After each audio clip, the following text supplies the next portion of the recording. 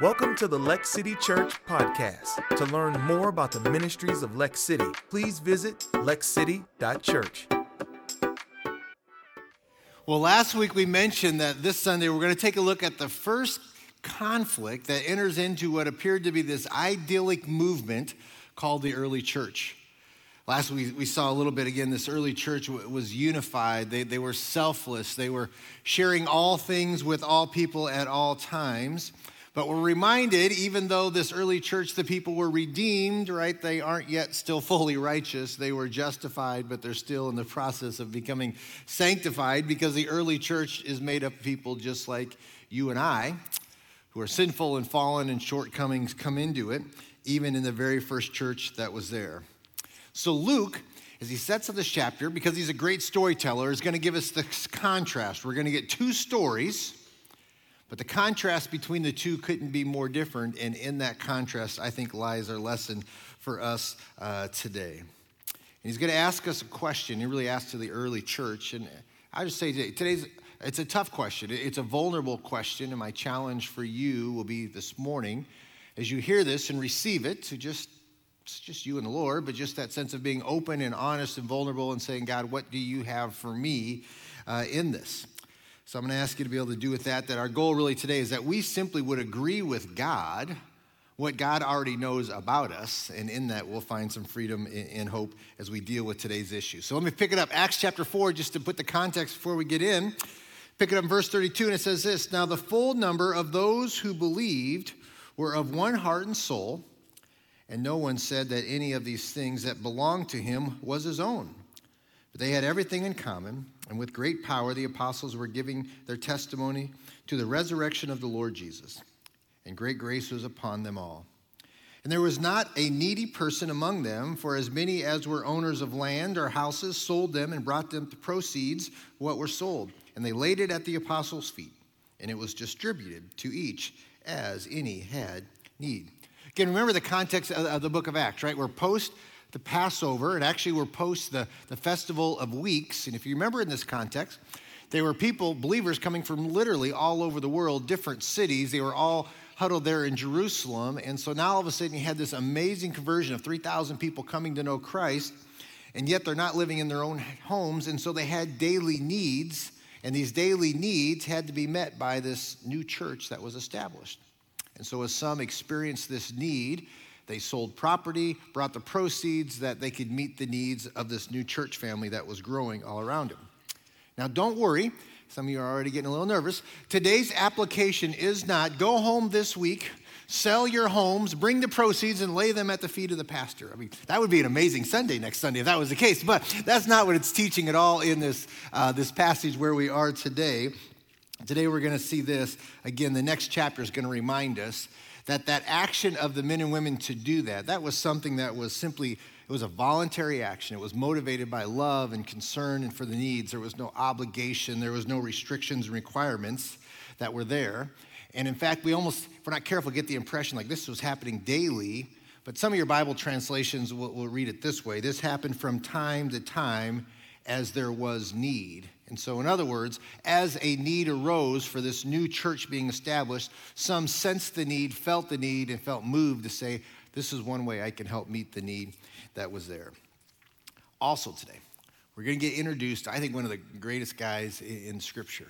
And somebody that's such an admirable, had such an impact. He's known as the son of encouragement. And his ministry of encouragement is listed 25 times in the book of Acts. Like what he was doing had such an impact that 25 times it was there. And we're going to see today that his encouragement to the body of Christ came through his giving. He was one of those who saw a need and said, let me figure out how I can help to meet this need. And the impact on the body was absolutely amazing. Can I say for you today, some of you, that's your gift. You have the gift of giving. And sometimes you don't always get acknowledged or appreciated for that in the same way. If you work with kids ministry, you get lots of hugs. You work with students, you get some high fives. But if yours is the gift of giving, we seldom do that in public. I don't say, hey, stand up, everybody who has a gift, and we all clap for you. I mean, that's not the case. But can I just say to you, your gift matters. And it's such an encouragement to the body. I mean, that's what we're going to see in Luke 5. So thank you for that. The character we're going to see today that we're introduced to is a man named Barnabas, who is known as the son of encouragement, and his encouragement came through his giving. So let's pick it up, the last part. Verse 36 in chapter 4, thus Joseph, who was also called by the apostles Barnabas, which means the son of encouragement, a Levite, a native of Cyprus, sold a field that belonged to him and brought the money and laid it at the apostles' feet. And when this event happens in this small little community, you can imagine word spreads really quickly. Like, whoa, did you just hear what Barnabas did? And Barnabas sold that. He brought it all to the church, and we're blessed by the things that are going. So it spread quickly. And in that story that spread so quickly, for some it was really inspiring. Like, man, I think I can do this. And for others, the spirit of envy and jealousy began to creep in a little bit into their hearts. And that's where chapter 5 starts. We're going to look today. The spirit of envy and jealousy has creeped into this new thing called the church. And we know this because chapter 5 begins with this ominous phrase or ominous word, but. Luke's going to say, let me give you a contrast. Barnabas, but. Here's what's coming next. So if you've got your Bibles, that's where we're going today. Go to Acts chapter 5. If you got your phones, you can go to lexcity.info. If you're new visiting with us this morning, so glad you're here. Lexcity.info is a place you can find out all the things that are happening here at our church. I'm going to make reference to one of our groups, and that's there at lexcity.info, and all the sermon notes are there. So Acts chapter 5, verse 1 and 2 starts this way. But, contrast, a man named Ananias with his wife Sapphira sold a piece of property. And with his wife's knowledge, he kept back for himself some of the proceeds and brought only a part of it and laid it at the apostles' feet. All right? So here's the contrast. Chapter 4, same thing happened. Barnabas sells property, brings it to the apostles. Chapter 5, Ananias and Sapphira sell property, they bring it to the apostles. Barnabas gets affirmation, gets confirmed, blessed by what he's done. In fact, now he's the son of encouragement from the things that he's done.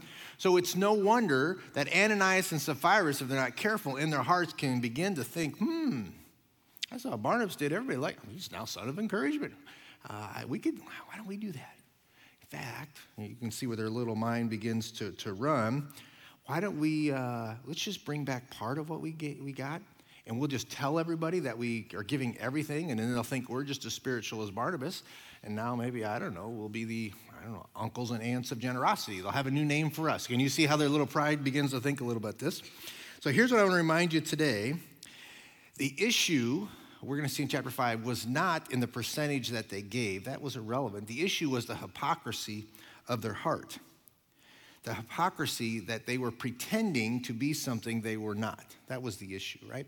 There was no sin on the percentage because they weren't required to give anything in the first place. This was just an act out of their own generosity that they did.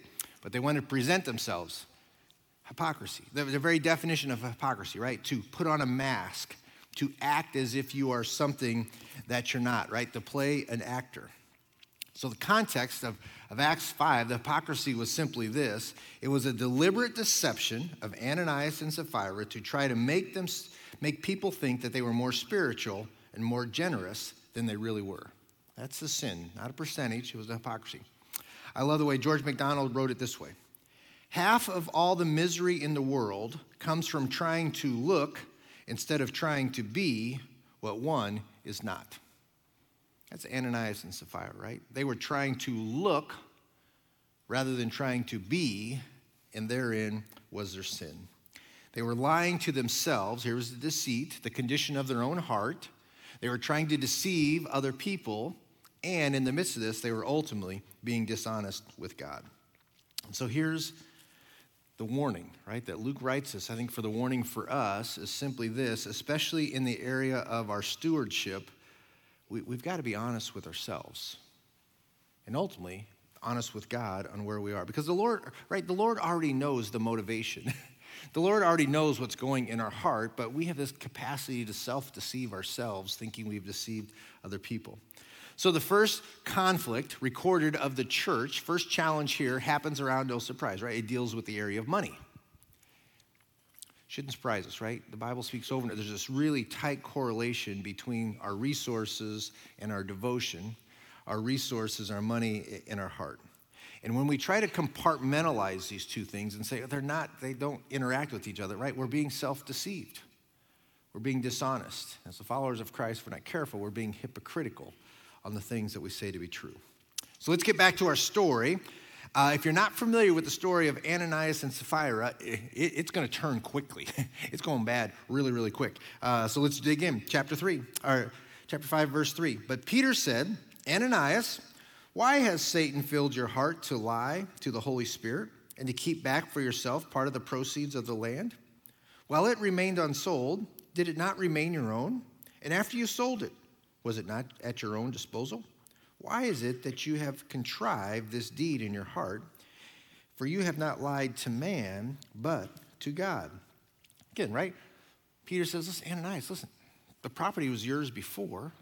The property was yours after you sold it. There was no obligation. But in your freedom to do what you wish to do with your resources, you've made the mistake of following the road of self-deception of what was happening in your heart. You've rationalized somehow in your mind, I'm going to give just part back to the apostles or part back to the church, but I'm going to expect to get all the accolades as if I had given all sacrificially, right? That's the self-deception that's happening. And when you're honest with yourself, he says, man, you're ultimately dishonest with God. Luke gives a little side note, a little side theology 101. Remember, Acts chapter 2 was our first introduction of the Holy Spirit in the indwelling of the Holy Spirit. And Luke wants to remind us, listen, can I remind you that the Father, we'll say it later on in our baptism, Father, Son, and the Holy Spirit, that the Holy Spirit and God are one? He says, listen, when you lied to the Holy Spirit in verse 3, and when you lied to God himself in verse 4. He's reminding us the Holy Spirit is God. They are one. A little theology as we go, as we enter in. So then we continue on to verse 5. When Ananias heard these words, he fell down and breathed his last. And great fear came upon all who heard of it. No surprise. The young men rose and wrapped him up and carried him out, and they buried him. Aren't you glad you're here today? A little light message, right? But here's what we know about the judgment of God, man. It was quick, it was decisive, and it fell quickly. And Ananias died suddenly. He died shockingly. And culturally, it was very common if a person died, you quickly wrapped them and you buried them, right? Remember the climate. It's a hot climate. Little carcasses get funky really quickly. So as soon as he died, they're burying and roll him out. Plus, in the book of Deuteronomy, it says if you die by divine judgment, you are to be buried that very day. And those that were around understood this was a divine judgment of God. So he's buried. But the judgment on the hypocrisy doesn't just end there. It continues in part of our story, verse 7. In an interval of about 3 hours, his wife came in. All right, 3 hours, so she was probably in the service. So if you think our services may be long, right? These were 3-hour services, right? She's clueless to what's happening at this moment. Goes on, not knowing what had happened. And Peter said to her, tell me whether you sold, a chance for her to repent. Tell me whether you sold the land for so much. And she said, well, yes, for so much. But Peter said to her, how is it that you have agreed together to test the Spirit of the Lord? Behold, the feet of those who have buried your husband are at the door, and they will carry you out. And immediately she fell down at his feet, and she breathed her last. Pretty intense. When the young men came in, they found her dead. They carried her out, and they buried her beside her husband. And great fear came upon the whole church and upon all who heard of these things. No surprise, right? Can you imagine shock waves that would have spread quickly? And boom, dead, just like they buried him. Man, she'd gone dead. I mean, it would have spread so very quickly. Let me give you a quick little, if we step back and take a 30,000-foot view, we find something fascinating on the way the Lord works. We see this, that God judges sin very severely at the start of new movements that he's engaged in. Let me give you an example. When the tabernacle was first built, right? Leviticus chapter 10, God killed Nadab and Abihu, who were trying to present false fire at the tabernacle. New movement, tabernacle movement, trying to be hypocritical, false fire, killed them on the spot. Achan was killed in Joshua chapter 7. Remember the children of Israel walk into the promised land for the very first time. He almost does the same thing by hiding things from the Lord. God kills him instantly at that point. I'm just reminded this, God didn't cause the sin of any of those situations, but his judgment, he uses that judgment as a warning to his people, especially at times when he's starting a new movement. So here in Acts, we have a start of a new movement, right? We have a start of the church age, a new thing. So God's judgment comes harshly and it comes quickly and it sends a strong message. And it says the last part, boy, all who were heard, they were fearful. Can you imagine? The judgment worked in terms of this. There was probably some quick self-evaluation. Like if God did this for Ananias and Sapphira over what they have done, let me look at my own heart, right? What's my relationship between God and my resources? Am I being honest with myself, or am I trying to be deceitful, or more importantly, am I being even honest with God, right? Am I taking the things I have, am I hoarding them in fear, or am I spending them in self-indulgence, or am I honoring God with the resources that I have? The point of the judgment is it brought in self-evaluation for the people as this new thing called the church begins. And that hasn't changed, right? It's the questions are the same for us today. The journey for us 2,000 years later is the same. We find ourselves. We're not under the law, and we're not under obligation or this mandate that says this is what you must give to God. If you don't give this to God, poof, you'll breathe your last on that day, right? We live in a time of freedom, but the danger is in that freedom. We've got to be honest with ourselves and the choices that we're making. Because if we're not honest with ourselves and if we're not careful, the warning of Luke is we're going to fall back into hypocrisy of our faith and not be consistent. And it's a journey, right? We all share. We're all on this journey together in the sense of freedom, of honoring God and being honest with ourselves. And so today I want to share just a little story, a little testimony from Sarah today. And she's going to share a little bit about her story and her journey. And I want you to listen as she shares her story for those moments of honesty, right? This is where I am. This is where I want to be. And this is who I think God's called me to be as a follower of him. And so here's a little bit of Sarah's story on her journey. Hi, I'm Sarah, and this is my story. I didn't grow up in a house that taught anything faith-related.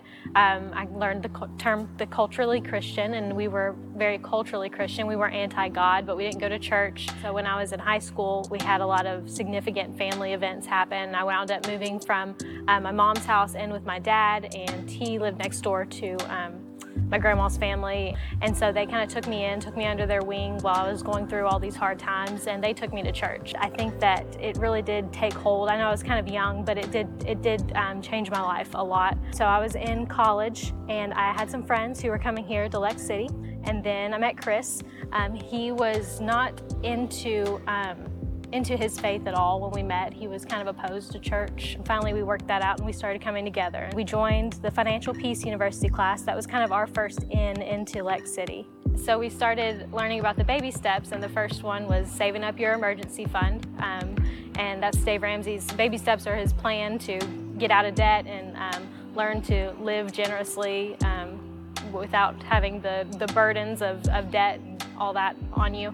Then baby step number 2 is paying off your debt. So we listed out both of our debts, smallest to largest, and then we started paying them off. Then COVID hit, and so we were both kind of at a place where we got to work from home, and then we learned about like side hustles and different things that you can do to earn some extra money, which also fed into how we got more involved at the church because we had more time on our hands. We really kind of grabbed hold of that idea of stewardship, that our time and our money isn't really ours, and that was kind of a foundational thing that spurred our relationship forward. At the same time, I was reading a book.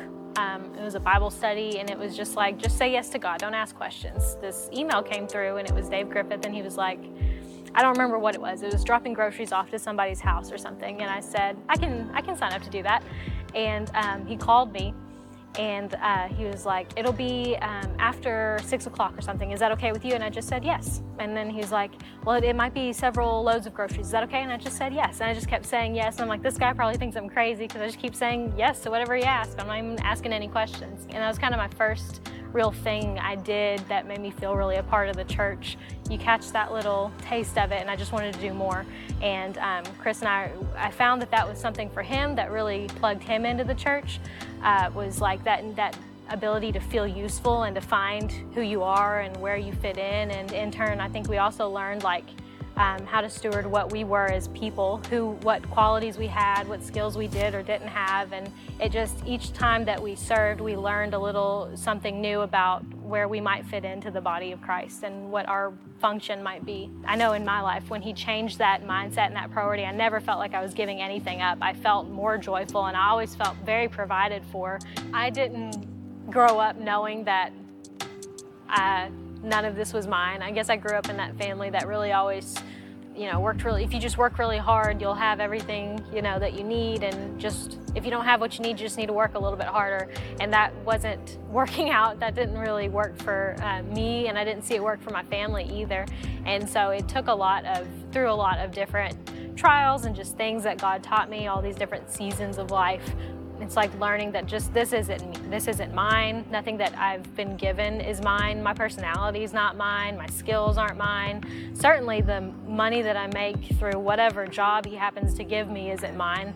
And my time, of all things, is not mine. And what we choose to do with that is pretty reflective of like where we are with God and what our heart thinks about God and how our heart relates to God. Because he's not like it's not like a bank. He's not just going to hold on to it for you. He just turns around and gives it right back, and I've noticed that.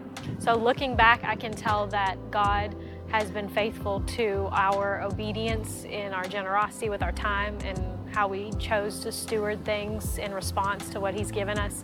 We dated for 4 years and got engaged, and that whole time we kept church as a priority, and we worked things out with our faith and tried to keep that at the forefront. And I don't think we would have lasted this long and wound up starting this life together if we hadn't chosen those steps and made that progress together. And I love that, just the point of honesty, right? This is where we're at, and some things that needed to change. And they're such an amazing couple, have been such a blessing and a gift to our church. And what I love is their faith story is so tightly connected with us as a church family. They experienced the book of Acts here, right? They were exposed to the gospel. They joined and connected in community, and now they've devoted themselves to the teaching of the word, and it's been so fantastic. And so they want to share with you things that they've learned, and so we are offering a Financial Peace University class that's going to be starting this Thursday.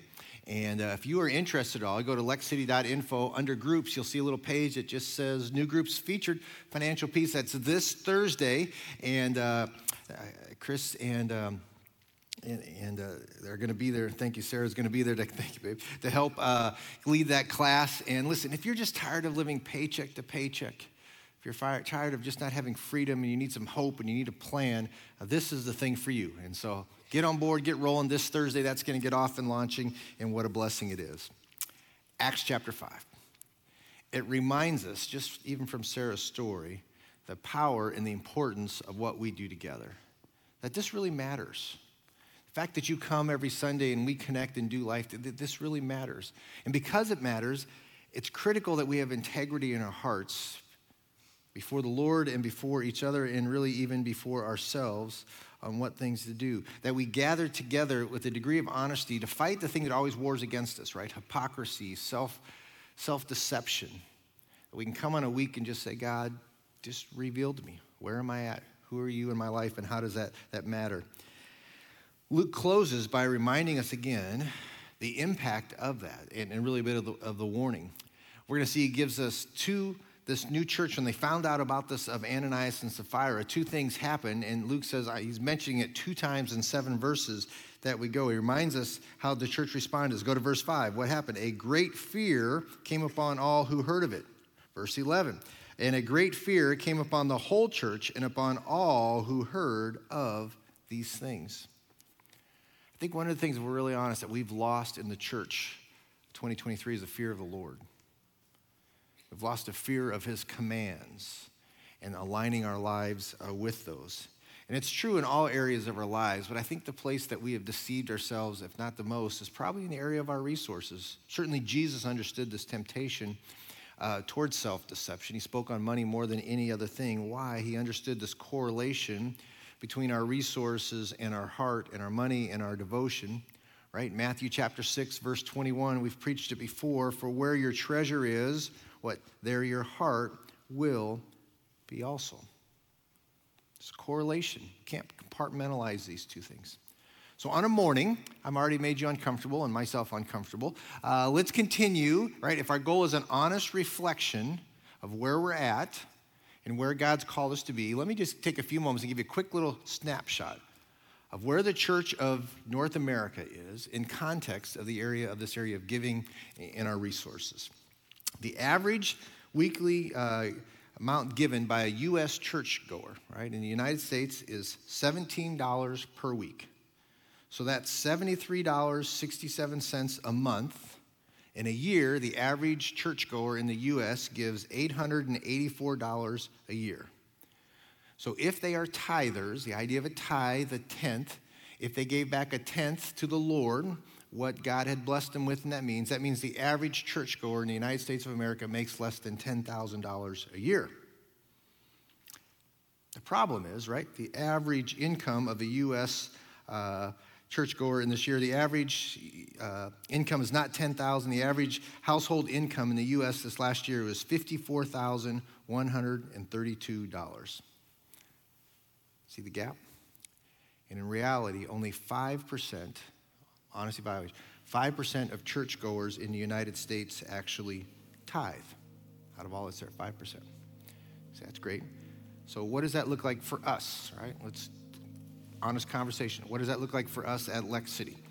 Let me encourage you on the great part. We're blowing away the national average, so thank you for your goodness. Thank you for what you do. I'm grateful for that. Here's the reality, right? If as encouraging it is, I always say, like, if God judged on the curve, we could be really happy because you're doing great. The problem is, I keep looking. I haven't found anywhere where God's going to judge us on a curve, right? It's always individual accountability and responsibility. So the reality is, whether it's happening nationally, what's happening for Tammy and I in our own household, I'm accountable for. What's happening in your life and your household, you're individually accountable for how we process this area of our resources, principles of the tithe. What does that look like? Here's what it looks like for us at Lex City. Median income here in Lexington is right around $62,000. The average income in correlation to our tithing as a family is closer to $44,000 a year. So a little bit of separation there. Again, far above the national average. So grateful, so thankful for what you do. I just think God's called us to what God's called us to do, and I think there's room for us to grow and be better, and just to be honest about that. That's the biggest goal for today, is just an honest, right? Now here's the great part.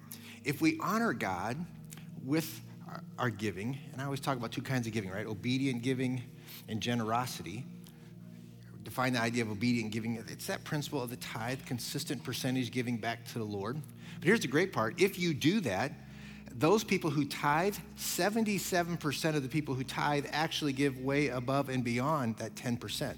In other words, once you're obedient here, it develops things in your life that you just have a joy and a purpose in giving, and it creates generosity and peace and joy and purpose in your life. So 77% of the people who practice this then go on to give a little more. One last one for your statistical information for today. This blows me. U.S. Christians collectively, last year, we collectively made, Big C Church, U.S., we made $5.2 trillion last year. The family of God, $5.2 trillion. Now think about this. $5.2 trillion. If we all just did our part, there's not a church that would ever lack and have need. There would not be a missionary that we could not fully support. There would not be the poor that we could not care for in a more meaningful way. There would be nobody in the family of God who would go without $5.2 trillion. We could dream dreams that we've never dreamed of because the resources were there to kind of fulfill those kind of things at the Big C Church. The issue is, right, in God's masterful plan, he says this is one way to make it work. It's just the idea that everybody gives a part, right? Equal giving, not equal sacrifice, not equal giving, just whatever God blesses you with in those moments. And here's the incredible part.